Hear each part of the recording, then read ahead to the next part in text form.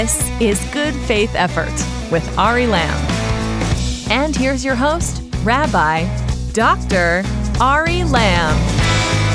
Hello, and welcome to Good Faith Effort, the podcast where we show you how the values and ideas of the Bible can illuminate the most important conversations in society, from politics to pop culture and beyond. So anyway, let's get to it. We have an incredible guest with us this week, best-selling author and founding pastor of the Worship Center in Birmingham, Alabama. Van Moody is here, and I am so excited to get into it with him. So to set the stage, let's talk about relationships and the importance of giving. What most people forget about the book of Exodus, even those who know it really well, is that nearly the entire second half of the book is dedicated to one thing and one thing only, and that is building the tabernacle, which, is a fancy word for a temple. So why? Why go into such exhaustive detail about this really technical building process, the instructions, the actual building? I mean, like the Hollywood take on building the temple would have been to just make it into a montage, and the whole thing would have been over, in the time it took to play Eye of the Tiger, right? So I think the answer's pretty clear if you think about it, right? So remember that great bit from Chris Rock. If God is truly all-powerful, he created the world and everything, why would he need your help? And so the way I think about it is, hey, it's a good question, right? Until this point in the narrative of the book of Exodus, God had literally done everything for the Israelites. When they were slaves, he freed them. When they were being chased by the Egyptians, he split the sea for them. When they were thirsty, he gave them water from a rock. When they were hungry, he gave them manna from heaven. That's where that phrase comes from. But that's actually the whole problem, because God's goal in the book of Exodus wasn't simply to put on a great show. It wasn't Laser Floyd. It was to create a relationship with his people, and thereby modeling positive relationships for humanity. And a relationship is a dialogue. It's a give and take. And until this point in the story, God had done all the giving, while the Israelites had done all of the taking.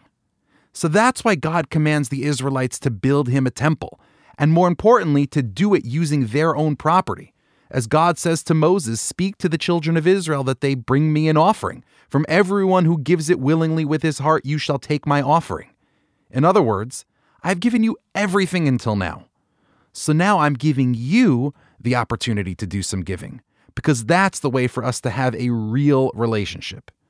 And that's why maybe my favorite Jewish tradition is the law found in the Talmud that everyone has to give charity, including someone who is supported entirely by charity himself. So how does that make sense? If all your money comes from charity, why do you have to give some of it away? Wouldn't it be much more efficient for the original giver just to give it in the first place? That way you cut out the middleman? And the answer, of course, is that giving is good for us. First of all, it gives us a sense of dignity and self-worth. And second of all, it's a way for us to show others that we care about them. We want them in our lives enough to sacrifice something. In short, we want a real relationship with them. And this message is so crucial today as we think about the American future, for example. We're watching society break down in so many different ways. Political polarization, racial polarization, increasing isolation due to COVID. I mean, I can't think of any topic more important today than talking about how to repair and nurture healthy relationships. So to talk about this, I brought on one of America's most important faith leaders, and a man who literally wrote the book on healthy relationships. He's the founding pastor of the Worship Center in Birmingham, Alabama, author of The People Factor, Van Moody. Pastor Van, thank you so much for being here. Thank you, Rabbi Ari, for having me. Man, your monologue and open was so spot on, and I'm excited for this conversation today. It's definitely what we need. Well, as someone who's learned a lot from you from afar, I'm so excited to have you, not in person, obviously, but at least in conversation. So there are a lot of books out there on improving relationships. Certainly. And, usually what turns me off from them is that they're drawing on the thinnest areas of human experience. Either they're just giving you common sense dressed up with jargon, or they're synthesizing the latest social science research that'll be debunked or fail to replicate by tomorrow. But what I loved about your approach in The People Factor is that you're actually drawing on a deep, ancient tradition of wisdom, namely the Bible. So why should your average American think about the Bible when they're thinking about relationships? Well, the easiest way for me to illustrate this or to describe the why is when you think about when something breaks down, you definitely want to consult the manufacturer. tomorrow I've got to go pick up my car from being serviced. And I'm probably not the quintessential man in that I don't know everything about cars and I don't adequately know how to change spark plugs and things like that. And while some may consider that a bad thing, I don't, because I know how to get the car to the manufacturer. I'm able to take my car to the individual who made it. And that's really a very simple premise that I think we can all understand, but that really is the heart of the why for consulting the Bible when it relates to matters of relationship. God created relationship. We know that the very first relationship, even the first understanding of a couple and even the family, God ordained with Adam and Eve.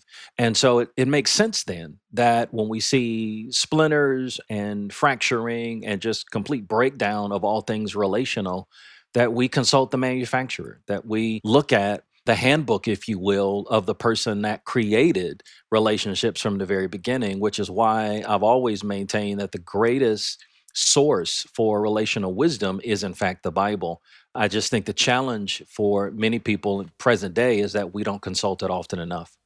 When I think about it, one of the core problems actually afflicting America today is that we Americans, as you said, in a larger sense, we don't have a shared language to talk about anything important anymore. Right. And in fact, in the history of this country, the only common language we've ever had for that purpose has been the language of the Bible, especially the books of Moses, the Hebrew prophets. And today, while large numbers of Americans, I think last time I saw the research, 6 in 10 adults, one of the few areas of consensus in society, say the Bible has transformed their lives for the better, we're also seeing a major decrease in biblical literacy. And I love how you put it, people just haven't been consulting the manual lately. And so we have this crazy situation where Americans have a lot of respect for the Bible, unusually so for a Western country, but also have no idea what it says at even a basic level. So what do we do about this? Is there a way for us to bring the Bible back into civic life? Yeah, I actually think that there is. And I think that your podcast is a prime example of it. I think what people have to remember, and I think for those that don't know this, we have to introduce them to it. And that is that the Bible actually is a manual that contains the answers for all of the present day problems we face. One of the things that's consistent across time, that spans the gap of political differences, racial differences, socio-political differences, economic differences, is that we all wrestle with the challenges of life. We all go through fundamental issues that really cause us to search for quintessential answers. There are existential problems of life that no one escapes. And so I think what makes the Bible extremely attractive and how we have to position it is so that people understand that there is one critical source that has the answers, and the answers are time tested. One of the things that I love about the Bible is that it contains truth, and truth lasts. Truth is never out of style. Truth doesn't change like popular culture. And I think in a world that's so transient, in a world where so many things change at the drop of the dime, I think it's increasingly valuable to have something that is true and that's tried and tested. But I think what we have to do is I think we have to introduce it to individuals or help connect the dots for them, that those fundamental questions that they're asking, there are answers for those fundamental questions in a time-tested way. A lot of individuals just don't know it. You talked about the biblical literacy rate going down in our country. And I think what that points to is a lot of people are asking questions. They just don't know where to go to get the answers. And I think that that's one of the main responsibilities of the faith community, is to help people bridge that gap. But I think they've got to do it, and we've got to do it. And so we're not exempt for this. This is our responsibility. We have to do it in ways that are relevant, in ways that speak to where people are today. So, the truth of the Bible never changes, but the way that it's communicated, I think, must change. It's this notion of balancing the authenticity of the Word of God with also the attractiveness that makes it palatable for people in our present day culture. And so I think that faith leaders have to balance both. And I don't think you can do one without the other. I think the risk of being, overly attractive will then decrease your ability to be authentic. And I think the risk of being overly authentic sometimes makes you unattractive. So I think you've got to balance both well. But I think that also presents an opportunity of great hope for where we are in our present day culture. And the truth is, thinking about culture, I think about this often. So, one of the things I realized shortly before we spoke is that we know people in common. So just, one person I thought of was Bishop Kenneth Ulmer out on the West Coast, who I believe is a teacher of yours. Yes. Or a mentor. Yes. I've been thinking about this a ton, and it so gets to the question that you just raised about the visibility or the viability of the Bible and biblical values in the mainstream culture. And I've thought about this in the context of teachers, right? So, I mentioned to you right before the podcast, actually, I lost my grandfather this year, Rabbi Norman Lamb. May his memory be a blessing. And he was my dearest teacher. He gave me my rabbinical ordination, but more important than that, I learned everything that I know and everything that I am from him. Mm-hmm. And when I speak to people who kind of don't come from a traditional communal background, whether it's Judaism or Christianity or Islam or what have you, if I'm speaking to kind of someone who's just sort of an average person in the culture, they get the, why I would miss him from the perspective of a family relationship. But what I find is often missing is this appreciation for the authority position that he had in my life. Mm-hmm. Like, I've had teachers in a schooling sense, but he was a teacher in the truest sense of mentorship, of authority, of wisdom, and of experience. And, we're living in a culture that is increasingly skeptical of all of those things. Experience, the power of the past, the power of tradition. So why are teachers, not teachers in a schooling sense, or not just in a schooling sense, why are teachers like that important? And why should they be more visible in kind of the popular culture, as it were? Well, let me answer the first part of your question, and then let me speak to whether or not they should be visible. Number one, what we have to understand is that there is a huge difference between knowledge and wisdom. And I think that the challenge of our present day culture is that we live in a culture where knowledge is readily accessible. The dawn of the internet and social media, people can access information now with a few clicks. And, now you have the Library of Alexandria in your pocket. Exactly. And sometimes you don't even have to click. With Alexa and Siri and everybody else, it's just a matter of raising a question and that information is provided for you. But there's a premium, even with all of this knowledge accessible, that has to be placed on wisdom, learned experience, and the ability to synthesize that knowledge because you've walked it out. And you also have this weight of that lived experience and seeing the end result of this knowledge being played out and the repercussions. One of the ways that I often explain this is that I think that there are a lot of individuals in our present day culture that know the price of everything, but they don't really know what it costs, right? That's the difference between knowledge and wisdom. And so what is indelible and undeniable about Scripture is that God kind of set up culture, set up biblical society or the faith community in such a way, or even just the ways that he works in our lives in such a way that he works in a very strong sense through this notion of wisdom being passed down throughout the generations.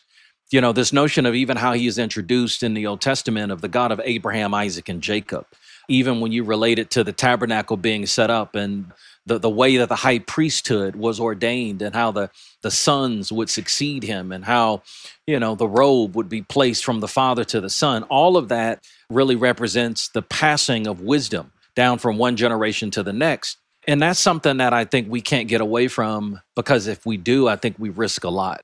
And I think it's very precious when you talk about, your grandfather, when I talk about people like Bishop Ulmer and others, our lives have been shaped by that wisdom.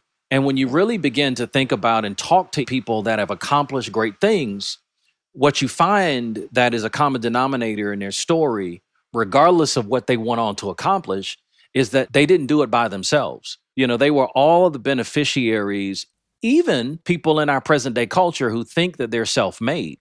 When you really listen to them tell their story, and I love to do this, I love to just ask people, tell me your story, particularly people who have achieved a lot.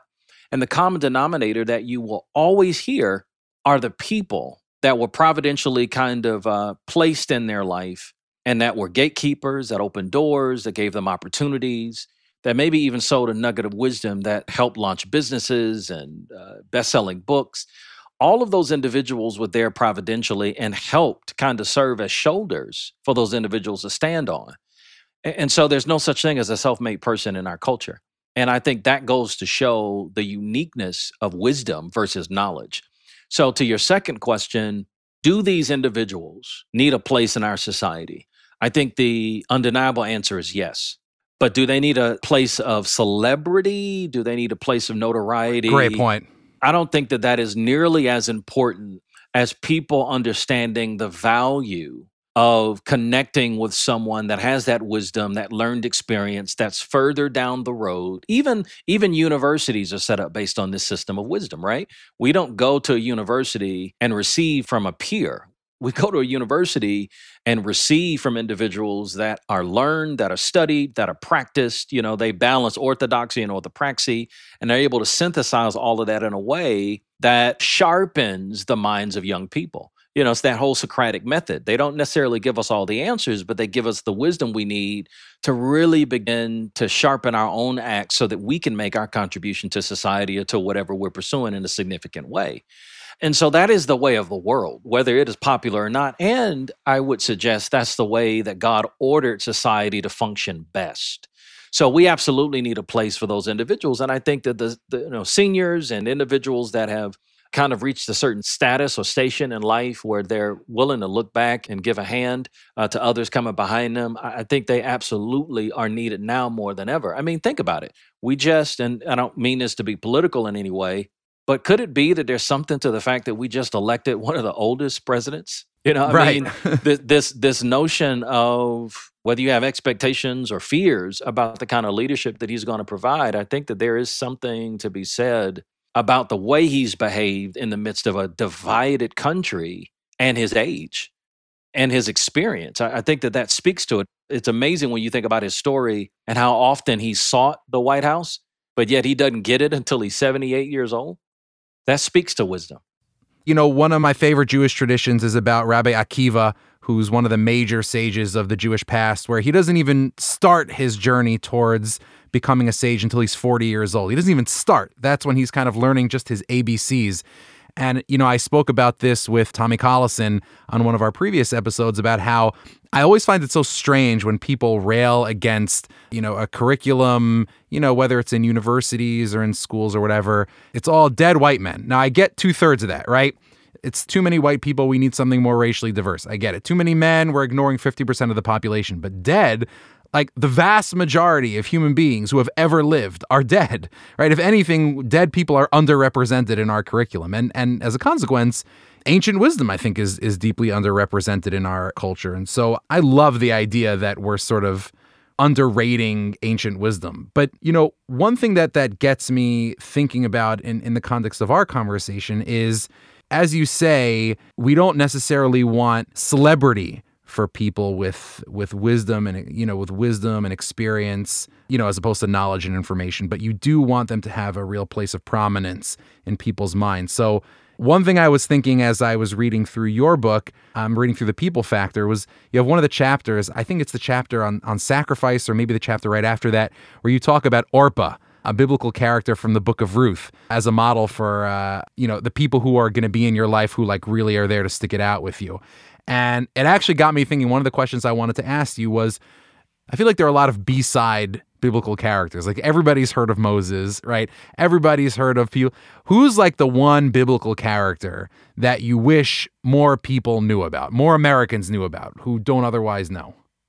Well, it's funny you reference that, because I'll give you two, because it's a hard kind of toss-up. Oh, man, and now that I think about it, let me give you three and you can choose. It's hard, but that's a hard question to ask a pastor. It is. You talk about the section when I talk about Ruth and Orpah, and just to clean it up a little bit, Orpah, I think, is a picture of people who really won't commit to you in a relational way. They are there for the short term. They're there only for what they can get from you.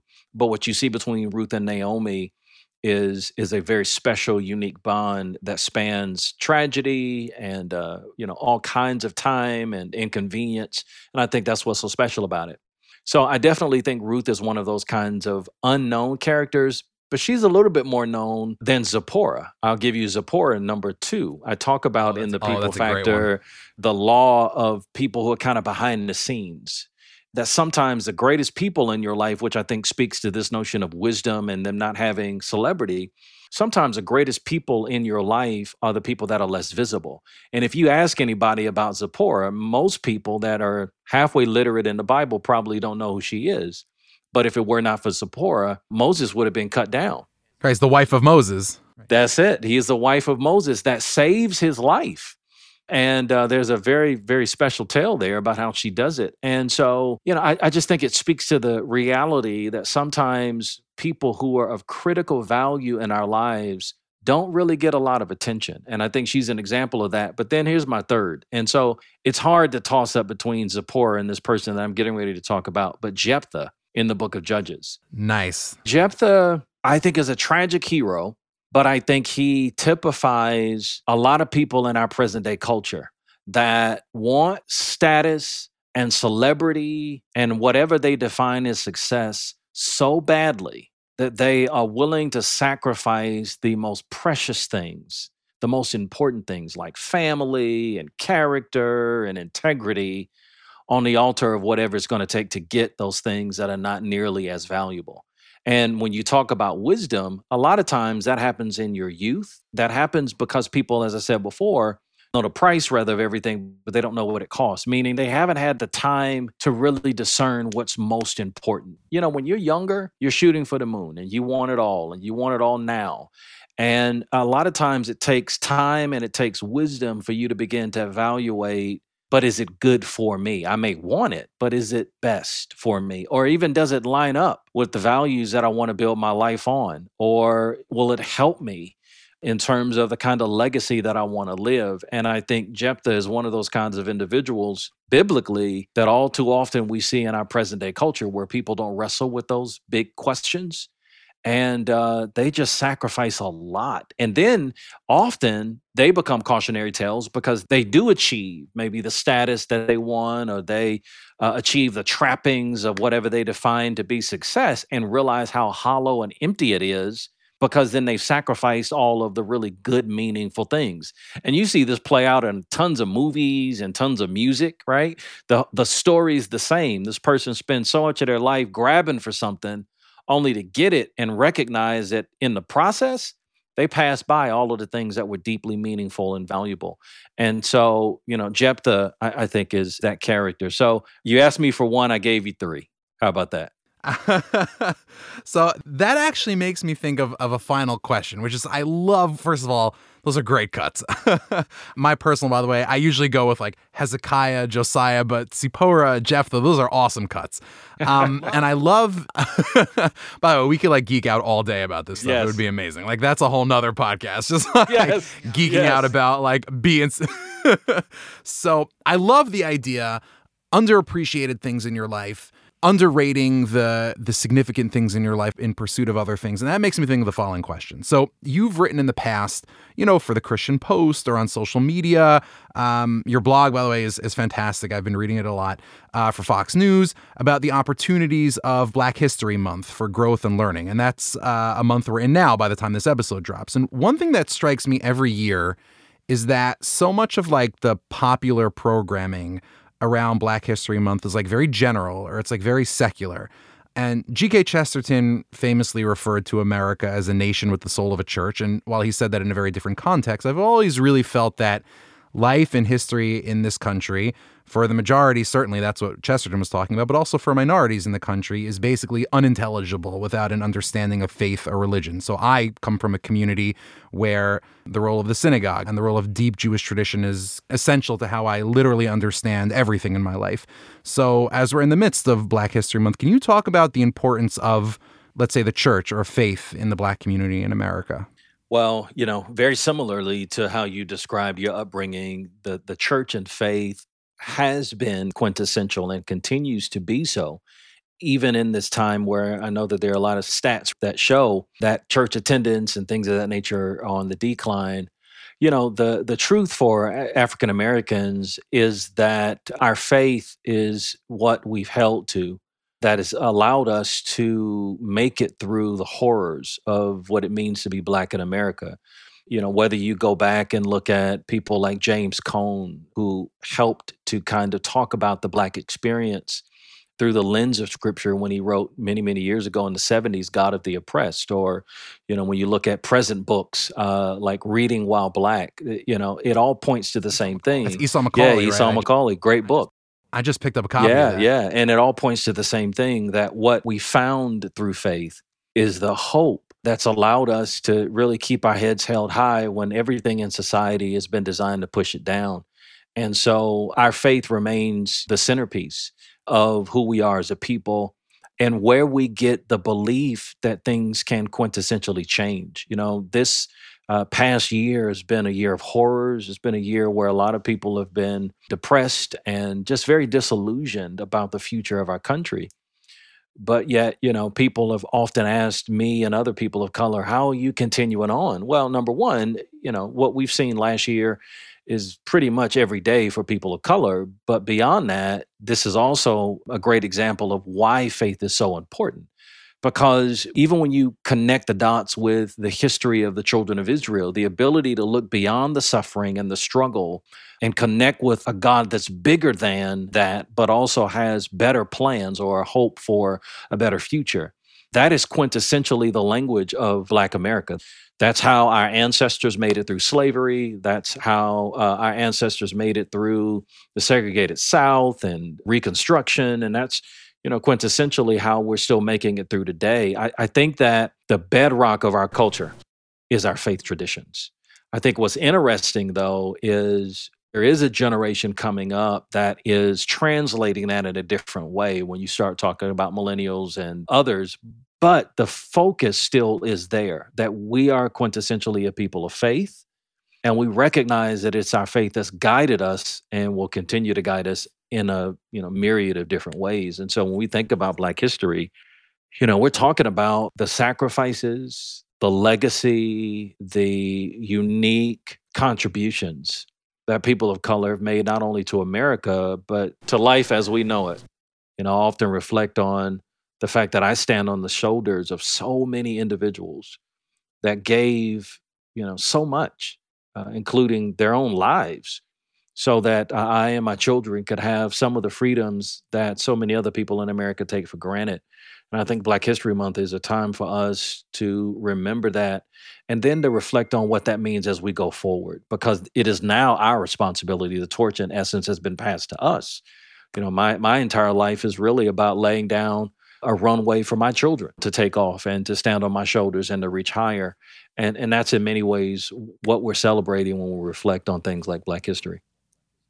Amen. Pastor Moody, thank you so much for joining me. The book is The People Factor. Pastor Moody is the founding pastor of the Worship Center in Birmingham, Alabama. Go visit when you're in the area if that's your tradition. Thank you so much for joining me. Thank you, Rabbi Ari. This has been a great conversation, man.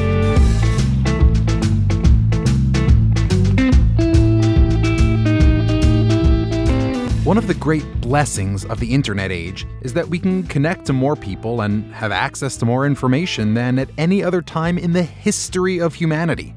But by the same token, I think of the great challenge of our age as being not letting this embarrassment of riches overwhelm us. Yes, we can know anything we want to know, and that's an amazing thing. But knowledge is still not the same as wisdom. Yes, we can connect to anyone in the world, and that's incredible, but a retweet is still not the same as a real relationship. When all is said and done, the best things and people we can invest in are the traditions, teachers, and communities, those tziporas, that sacrifice sometimes or maybe especially behind the scenes to invest in us. This is Ari Lamb making a good faith effort. I'll see you next time.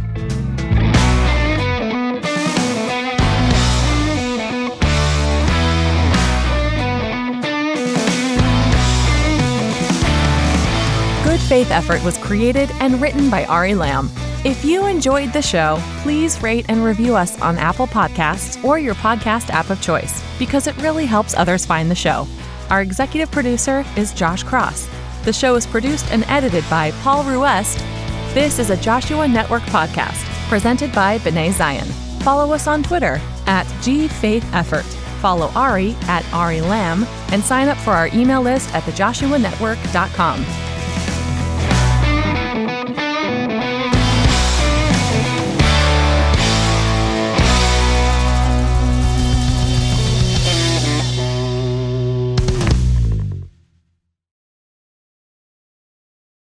The Joshua Network is now Soul Shop.